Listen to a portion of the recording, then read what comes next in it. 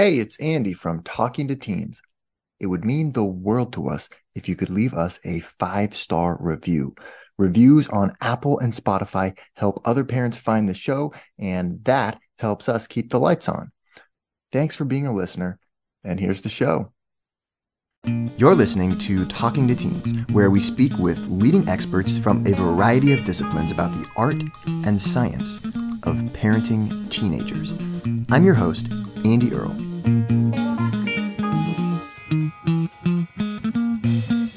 We're here today with Todd Cartmel, the author of 8 Simple Tools for Raising Great Kids.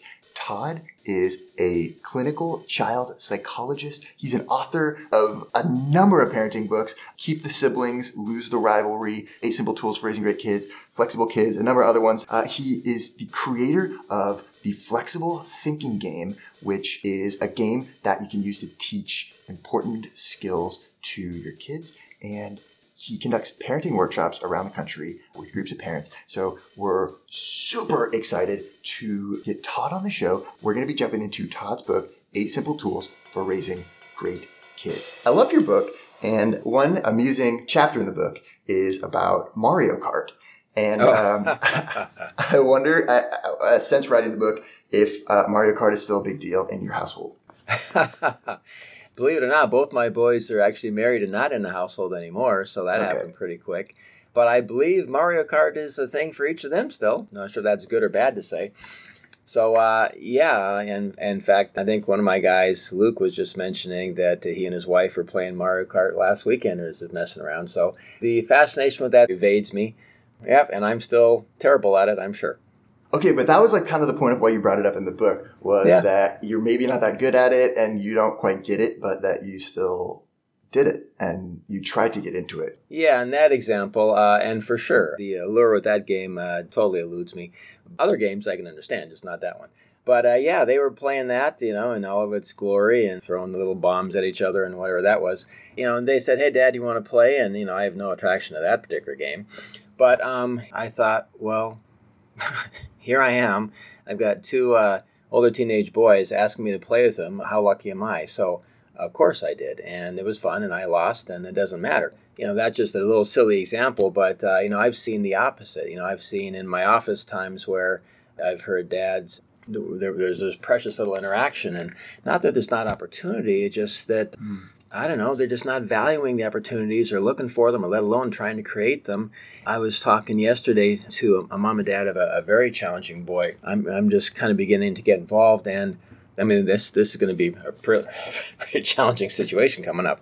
And so one of the things, before we even get to that, one of the very first things they're going to start doing is looking for any opportunity to kind of connect and do some activities together that are non-conflictual. In some of the research, this is kind of the special time kind of idea, even with a middle teenager, because, if we're going to have some difficult territory to travel here in a little bit, the more connected they are, the better that's going to be. And then the more connected they are in the little things, then that opens the door, because they were telling me that this young guy is, starting to get in with the wrong kind of kids, and there's areas of his life that didn't even know he's interested in. And so there's super disconnect. And so, again, we've got some tough behavior to handle. So we're going to try to prep for that by trying to create as much of a connection up front as possible. Obviously, because the more connected he is and the more connected they can be to him, then, the other stuff's going to, feel more relationally based and hopefully go smoother.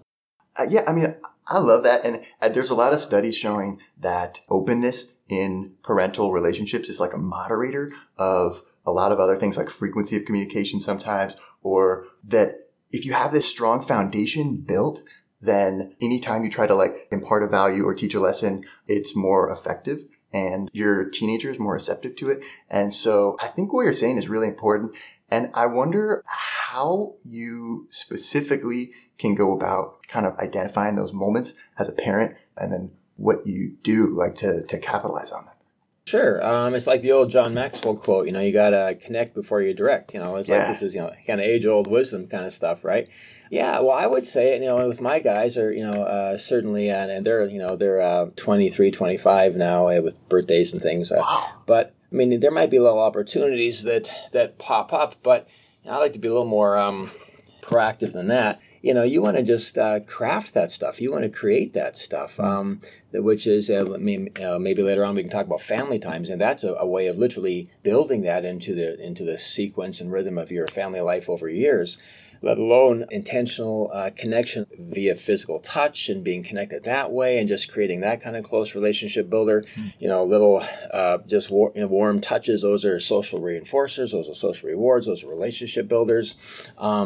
Doing activities together individually, family-wise, whatever, like we're just talking about the Mario Kart, it doesn't matter what. The point of them is to connect.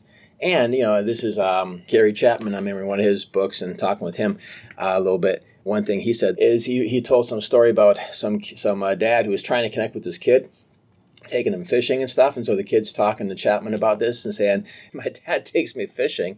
Number one, I hate fishing.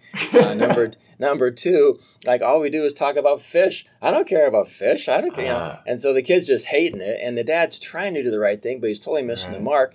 And Chapman's point out of that was, hey, when you're doing an activity with your kid, you got to make sure that the kid knows that they're more important to you than the activity, Yeah, right. If I'm watching a football game with my boys and I want it to be a connecting time, well, I can make it connecting, but the way you have to make it connecting is you got to make sure the kid feels like you're more interested in them than the activity you're doing. Like this time is, number one, time that we're spending together, and number two, we're watching football. There's a hierarchy. Yeah, exactly. Yeah. I see. Okay. Yeah. My focus is on you. I mean, this is what we're doing. We're shooting baskets, but I'm way more interested in you than the baskets. Right. And you do that by engaging, by physical touch, by you asking them questions, by you talking first. If I just sit there and watch the game and say nothing unless my son initiates the discussion, then that's non-verbally saying to him, I'm really watching football, you're just kind of along for the ride. If I'm starting first, if I'm engaging, if during the commercials I'm asking him about his friends, then he feels like, hey, Dad's interested in me more so than even the game. Right. But then, of course, one thing that I always feel with teenagers is like they'll shut down and give you like really short answers to questions a lot of times. And parents tell me it's like, grunts, that they get from their teenagers, kind of not even like a full word. Because I also think that there needs to be kind of a power dominance within your family where you're the parent and they're the kid.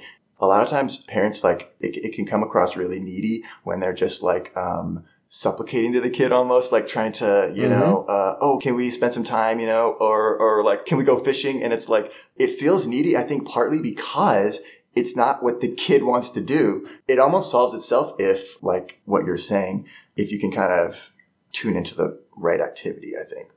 But also I wonder when you're like asking those questions, like you're saying, how do you walk that line between, not being too like, oh, hey, so how's it going to school? And and the kid just being like, it's whatever, it's okay, right? I don't think it really has to have that pressured feel. I mean, if you're trying to make up for lost time or do everything at once, I guess it comes across that way. But the point is you don't do that. Yeah. So you're not trying to cram for a test, at the last minute.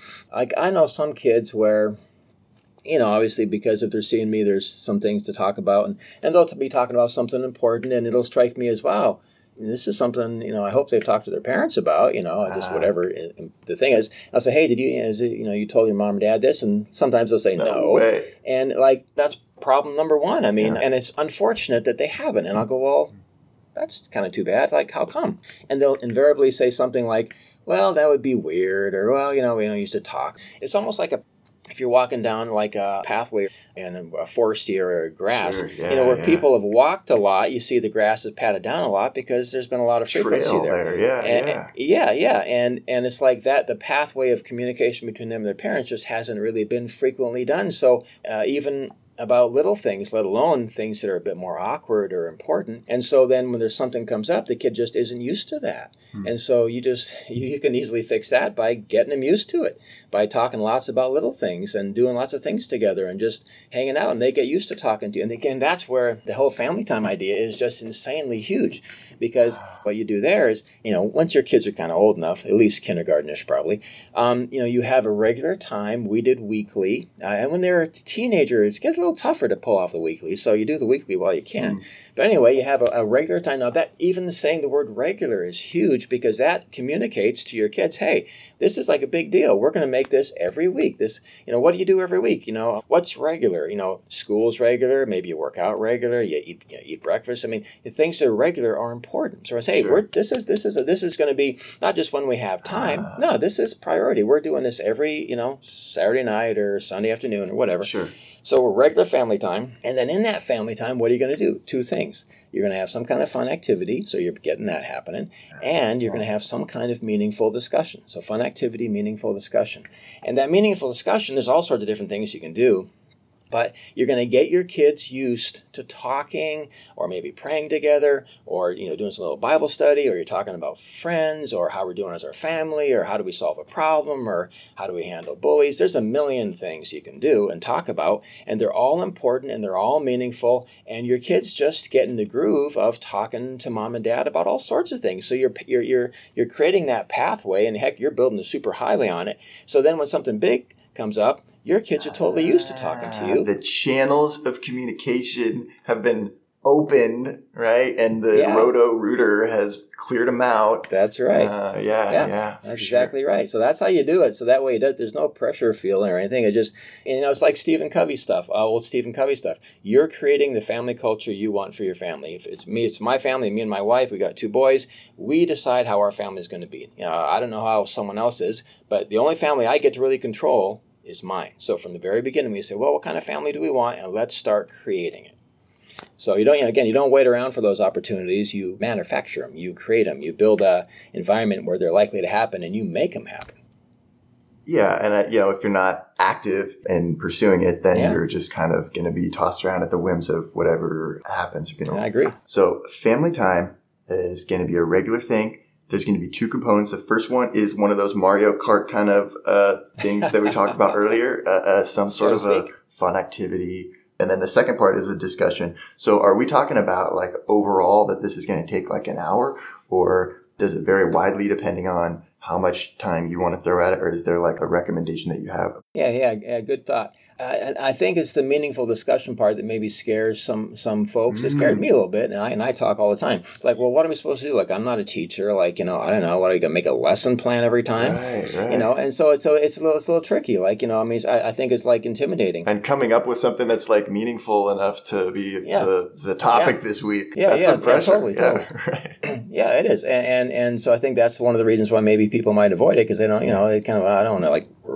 wreck it up. So you can make that kind of easy. Number one, there's a ton of books out there that have like lots of ideas and activities, and you explode a pickle or whatever different things as little object lessons. Even in one of my books, in my sibling book, I have in the end appendix, I have 15 family time discussion guides laid out there to address sibling kind of things. If you're coming from a faith perspective, maybe you get a little devotional book that has a little like 2-page story and lesson that's good for your kids' ages. And you read through it, you talk through it, you're done. So they're going to be longer or shorter. So again, not a big pressure deal. Right. But one of the first things we did is we sat down and said, hey, we're going to be having these family times, and we want to be really fun and talk about things that are important to us, and we want to do some fun things. So one of the very first things we did is I had a blank sheet of paper. I said, okay, let's make a list of some of the fun things we're going to do in our future family times. So our family discussion was making a list of fun things we're going to do. We had this big old list, like this is a great list, and that was our discussion. That was it. Yeah. So that's like 5 minutes. Right. In our second family time, we made a list of things we wanted to talk about. Hey, we're going to talk about all sorts of important things. I have some ideas, but you guys may have some ideas, or we'll think of new ideas as we go. So let's just make a list of whatever we can think of now of different topics that we're not going to talk about them now, but in the future that might be important. Yeah, right. And there's all sorts of things you can think of, and they'll change as, and you can revisit them, and they'll change as your kids age. But we talked I can remember we talked about what kind of family do we want to be? Yeah. Right. What kind of family do we want to have? These are like awesome topics. How do we want to solve problems? How do we want to treat each other? How to share? I mean, there's just a million of them once you get going. And then you end up having these discussions. And here's the thing, Andy, you almost end up feeling spoiled. And I felt this way many times. As a result of just the benefits that come from these repeated family times, and then just the quality discussions you're having. We've had so many discussions with our boys just together as a family that were like unbelievably awesome. That I simply know they would not have happened any other way. They just don't pop out of nowhere in the busy hustle and bustle of life. Right. They only happen whether we're talking about how to show caring for each other, or how to praying for each other. Just I get to see my little teenage boys pray for each other, and as we do that as a family at say the end of family times, or we're talking about how to make friends, or how we're going to solve problems the way we want to, the right way, and or how we're going to be respectful to each other, or what kind of discussions are these? Like, awesome, and they don't pop up out of nowhere. In terms of getting the most benefit from every minute you spend parenting, having deep conversations about how you want to live, what you want to stand for is like about the best like bang for your buck minute per minute that I think you can possibly get. And I love the idea of just like building it in to the weekly schedule. Yeah. You implemented this like pretty young with your kids, it sounds like. Do you sometimes recommend it to clients that you're working with if their kid is already a teenager? Is it hard to implement it at that point? And what would be any kind of like little things you might want to consider or do differently, or how would you approach it? I mean, hey, you start when you got to start. If you haven't been doing it for the last X many years, well, then you either don't ever do it or you start now. Right. So, you just start when you can. And depending on the situation, the parent just is really genuine and honest and says, hey, here we are, we're 8 and we're 12 or whatever ages we are, and here we are as their family, and you guys are getting older. Mm-hmm. And for my part, as the mom or dad, I just want to be the closest family we can. And I just came upon this idea of, hey, maybe we could get together every week just for a little bit and do something fun, and then talk about some things that are important for us and our family. What do you guys think? And then you include them in it, and you do some fun things. You make it fun. You kind of come up with topics that are relevant to them. It's an easy sell. Huh. And so I wonder, like, to what extent during these conversations do the topics that parents kind of naturally want to talk about, I would assume just kind of come up, like, you don't need to put like drugs and alcohol on the list for your teenagers, or do you? Like, you know what I mean? Like, how overt do you think it's good to be in terms of like steering the conversation towards like certain topics versus talking about things that organically come up with your kids?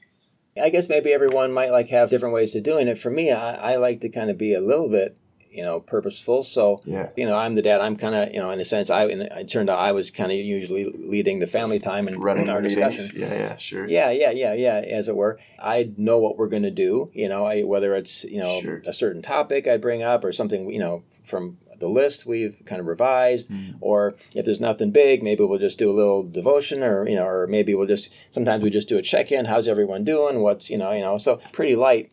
You want important age-appropriate topics. So if you got a bunch of 6-year-olds, hey, let's talk about pot. Yeah, right. Unnecessarily. Do you know about sex? Yeah, right.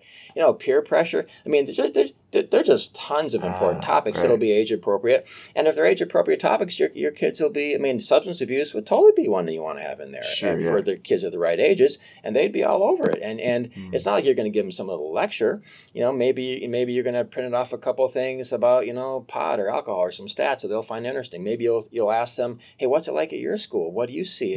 Because you have two things you're trying to do. You're trying to, first of all, get a glimpse into how they're thinking. Yeah. I get to hear what my boys are thinking in this. I get to hear what they see. I get to hear, I'm going to ask them, well, what do you think? What's your opinion? Because they're developing their little opinions. So I get to hear, and then I also want to help shape and influence that opinion. So this is like the most awesome stuff in the world when you're a parent. And whether it's a substance abuse or peer pressure or, just how you make good choices or whatever the topic is, how we're going to solve problems in our family, great topics. And you're lucky to be able to have those discussions. We talked about a lot of stuff today, so hopefully some great stuff that parents can use. Todd, thanks so much for making the time to be here. Sure, man. And for sharing your wisdom with us. Oh, my pleasure. We're here with Dr. Todd Cartmel talking about his book, 8 Simple Tools for Raising Great Kids. And we're not done yet. Here's a look at what's coming up in the second half of the show.